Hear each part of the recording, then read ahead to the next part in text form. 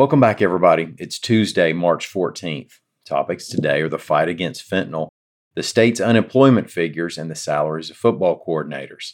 My name's Ike Morgan, and we're down in Alabama. Statewide health organizations in Alabama are teaming up to sound the alarm about illicit fentanyl, reports AL.com's Mike Kaysen.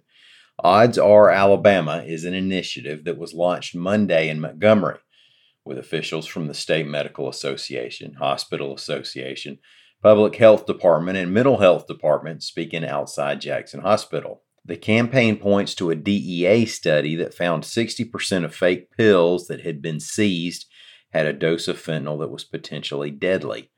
Fentanyl, as you probably know, is made for pharmaceutical purposes and used in pain meds for cancer patients. But it's also produced outside of legal markets, largely in Mexico, and added to street drugs and prescription drugs that are sold on the black market.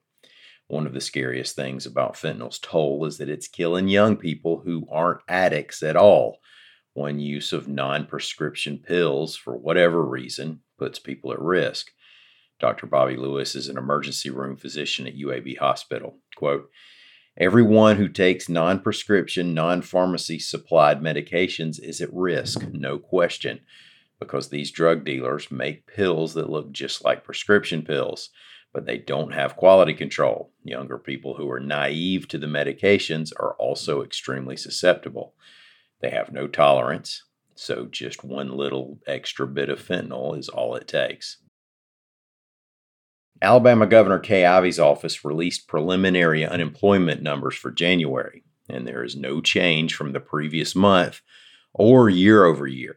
At 2.6%, unemployment in the state is still well within what most economists would consider full employment. By county, the lowest unemployment figure in the state was Shelby's 1.8%, and the highest was Wilcox County's 8.8%. We've watched the price of pretty much everything go up over the past couple years, except maybe bacon. That's actually fallen a little bit, and we certainly count our blessings wherever we can. But most goods and services have gone up and stayed up, and the cost of hiring a good assistant football coach is no exception. The University of Alabama football team has replaced both its coordinators this offseason, and the UA Board of Trustees has now approved contracts for both of them and the rest of the staff, reports AL.com's Mike Rodak. Both offensive coordinator Tommy Rees and defensive coordinator Kevin Steele have 3-year contracts, and both will make $1.9 million this year.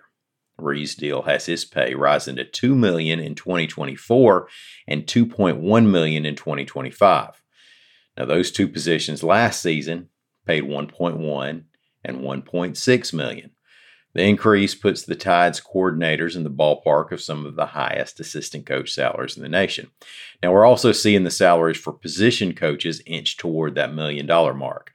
Tide offensive line coach Eric Wolford will be making $925,000 per season through 2024.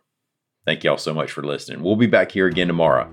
Until then, come on by and see us on the internet at al.com.